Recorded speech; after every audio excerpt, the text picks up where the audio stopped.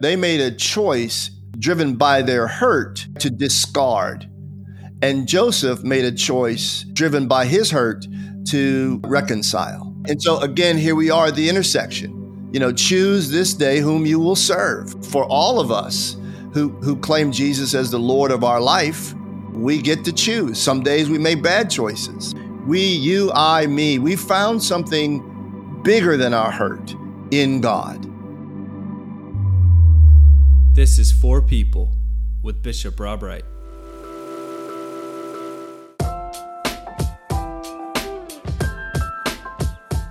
Welcome to For People with Bishop Rob Wright. I'm Melissa Rao, your host, and this is a conversation inspired by For Faith, a weekly devotion sent out every Friday.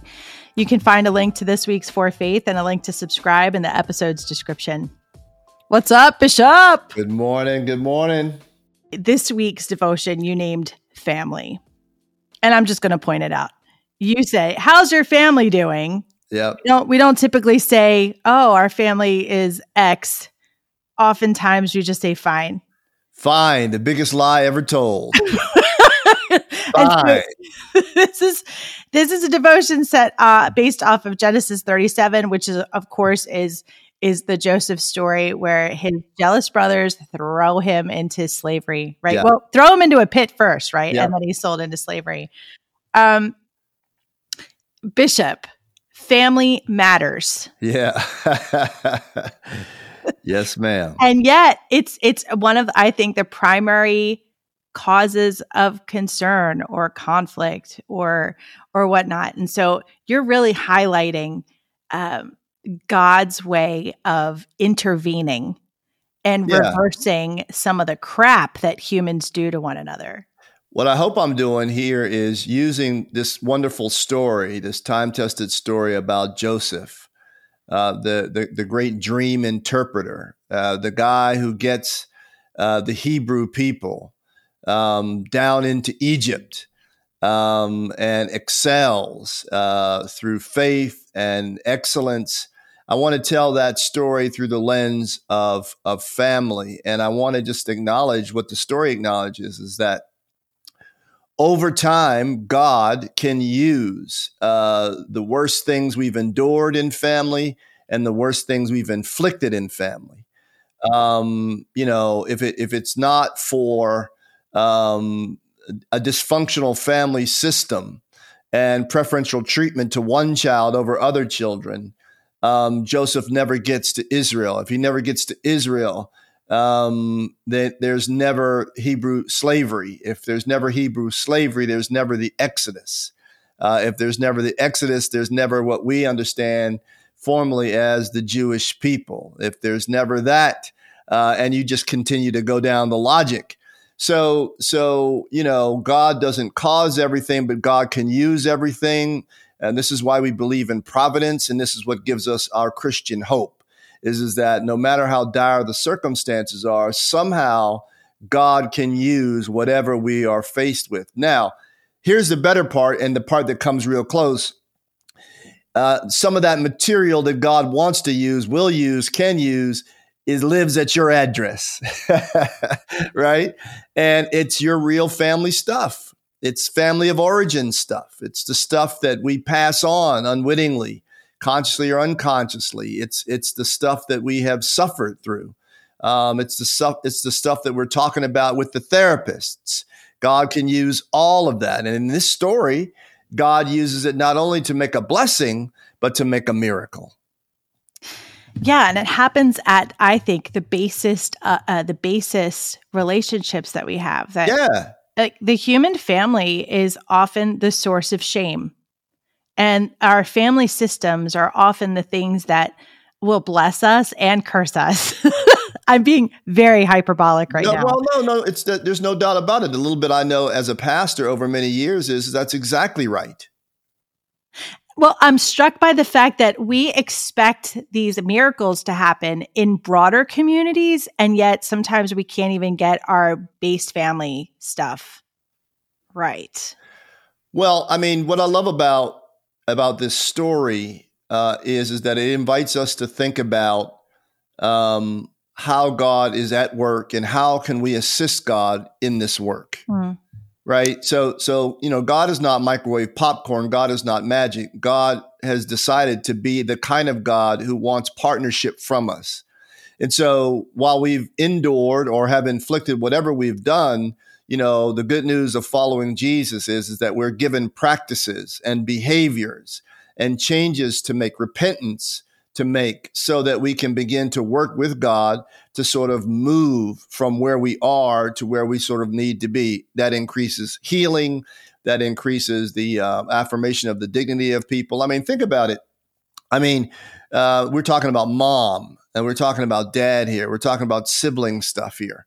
As Judy Fentress Williams, a great Old Testament scholar who's at Virginia Seminary, has said on this podcast, that the Bible is just really 66 books of family stuff, right? And whether we're talking about extended family in congregations that Paul has to deal with, Apostle Paul has to deal with, or whether we're talking about family stuff like what we're talking about here today in Genesis 37, it is what we do to each other and how we can try to transform our relationships. And that is where the work is. And interestingly enough, and we all have to hear this, especially in the church, you can't go to church on Sunday and sing and shout and clap and dance and cry those little holy tears that we cry, and then come home and raise hell. You cannot do that. The first crucible for the work is at the house. And we all miss the mark. I know I do. We all miss the mark. And we've just got to confess that and then invite God into it. And then, the first folks we should be praying for are family, and particularly those family members that we have strained relationships with, that we find difficult to love. Look, I don't believe in a kumbaya God, but I do believe in what St. Paul says, which is, as much as is possible, live peaceably with one another, right? As much as it relies on you. So what is my agency? What is my part of the mess? I used to, when I was a pastor of a congregation, I used to sometimes sit down with folks who were going to be married. And sometimes those folks it would be their second marriage they were getting ready to embark on. And I think one of the most important questions to ask folks is that, so what was your part in the demise of your former marriage? Right? Are you being reflective? Or if you're not, you're just going to carry that stuff over into the new thing. And I've seen people get married 2 and 3 times, even more. And the only common denominator in all of those relationships is that person. And so we carry stuff. We carry stuff around, and so we've got to pay attention to some of the stuff we've inherited, and we've got to make, I think, one of the best decisions we can make, which is we've got to, as much as we can, stop some of the stuff from going forward. Yeah. Well, I love this sentence. It's also a record of God using the wounds we've endured or inflicted to make a blessing, even a miracle. Yeah. And so it's God's response to us being, imperfect. And yet God uses that imperfection and makes incredible things. I just watched a movie called Miracle. It's my middle kid's. She's just turned 19. It's her very favorite movie because it's about the U.S. Olympic, the 1980 U.S. Olympic hockey team that beat Russia for they ended up taking the gold, and it had been 20 years. And so it was Miracle. But in the movie clips, they had a lot of what was going on in the world. And I was listening to President Carter talk about hope and how society had lost hope. And that for the first time in forever, that people weren't as hopeful in the next 5 years. They didn't see that the next 5 years would be better. It was the first time that they said, no, in the next 5 years, it's going to be worse. And it was crazy because I was listening to it and it's like, oh my gosh, this speech would be perfect for now. Yeah. And so I'm curious about the miracles and the blessings and the everyday things that maybe we're not seeing for such a time as this. Any insight on that? Well, I think one of the miracles that happens very softly in us, especially when we face circumstances that we have no control over, circumstances that seem, irretrievably broken. That's the language we use on divorce decrees, right? I think the soft miracle is realizing, in these challenges that we can't fix it ourselves. So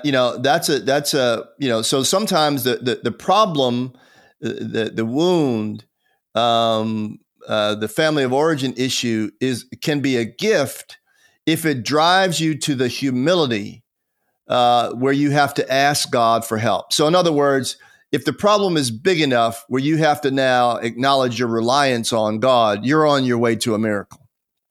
You're on your way to a transformation. I think some of us are very successful and very able, bright and accomplished, and we somehow have arenas of our life where we don't need God. But there's nothing like broken family systems that can help even the most able of us to realize that we can't just will it into being, that something has got to change deeply. And I think if you take that idea and you push it out across congregations, if you push it out across businesses, if you push it out across counties and cities and states and even our nation, there you are. I think, look at the divisiveness that we see in the world and now and even historically. It's interesting that we're all family, isn't it? The Jews and the Palestinians, they are family, right? Long ago in Africa, the Hutus and the Tutsis, in that terrible genocide in Rwanda, family, interrelated, married into families, having children together, and so on and so on. And here we are now in this American family, right? Pulling each other apart, right? And so, I heard a wonderful address given by Pastor Andy Stanley to the Georgia legislature. And he said that, basically disagreement is human and logical and understandable, but division is a choice. And I think this is one of the reasons why Jesus invites us to pray for enemy, right? So you can fend off this temptation to division. Disagreement, hell yeah, right? Strong ideas about ways we should go forward. Strong ideas about what has happened. But the truth of the matter is we belong to each other. I think this is what we get to see in this family situation, right? That's in Genesis 37. Isn't it interesting that if you go through the many chapters, and by the way, this takes a lot of time, this healing process, right? And what's amazing is that somehow Joseph keeps the lamp of his heart lit for the very family members who threw him into a pit, who discarded him, right? And so he is the person, the hurt person. We have to learn from the story, the hurt person, right? Which is real hard to say, right? And even harder to practice, but it's the hurt person who keeps alive the idea of family and reconciliation. And he is the guy who makes an initiative to do some healing way later in the story. And so, this is the messy business of following Jesus, that nobody gets to sort of take their prideful ball and walk off the court, that we're supposed to stay on the playing field with each other despite the injury, right? I'm not talking about abuse. So please don't hear me say that. But even that, Jesus makes room for them. There are no enemies. Hi, listeners. Thank you for listening to For People, a space of digital evangelism. You can keep up with us on Instagram and Facebook at Bishop Rob Wright. And now back to For People. Well, okay, so there's a lot to unpack there. I love the Andy Stanley quote that, it's a choice, right? It's Division is a choice, because you did say something like it's the hurt person who X. And I'm thinking, yes, and his brothers were also hurt, right? And we know the phrase hurt people. And yet it was Joseph who was hurt by the brothers, who were also hurt by the favoritism of the dad, right? Everybody's hurt here. And yet it was the choices that Joseph made to make room for forgiveness. Well, isn't that's so perfect? I mean, they made a choice driven by their hurt, right, to discard. And Joseph made a choice, driven by his hurt to reconcile, right? And so again, here we are at the intersection. Choose this day whom you will serve, right? And so for all of us who claim Jesus as the Lord of our life, we get to choose. Some days we make bad choices, right? But the choice for us is we found something bigger in God, I guess is what we want to say. We, you, I, me, we found something bigger than our hurt in God. And that's the jet fuel that drives us to be able to try to do reconciliation, right? Though the hurts are real, the pain is legitimate, all of it is stinging, all of it it throws the most logical people for a loop. And still, what we say is we found some, and this is why the cross of Jesus is so important, because all the things that have been done to me pale in comparison, are not worthy to be compared to the pain endured by Jesus Christ. And what is his first work upon being resurrected? It is to go to the people, right, who did not find it within themselves to be able to stand beside him on his day, right? So he goes. So we have a model, and so again, no shame, no guilt, no arm twisting, no browbeating. But boys and girls, brothers and sisters, them is the facts, as they say, right? And so we get to decide. I mean, do we want to work with the sort of healing practices that Jesus himself implemented and that we find littered through the Hebrew scriptures? Or do we want to try, ourselves and build walls around our hearts and then ultimately imprison ourselves? Imprison, yes, because that's what holding on to anger and bitterness and resentment is. It's a prison that we get trapped in. And it's because we're not making room for God. We're not making room for that reversal, is what you say, right?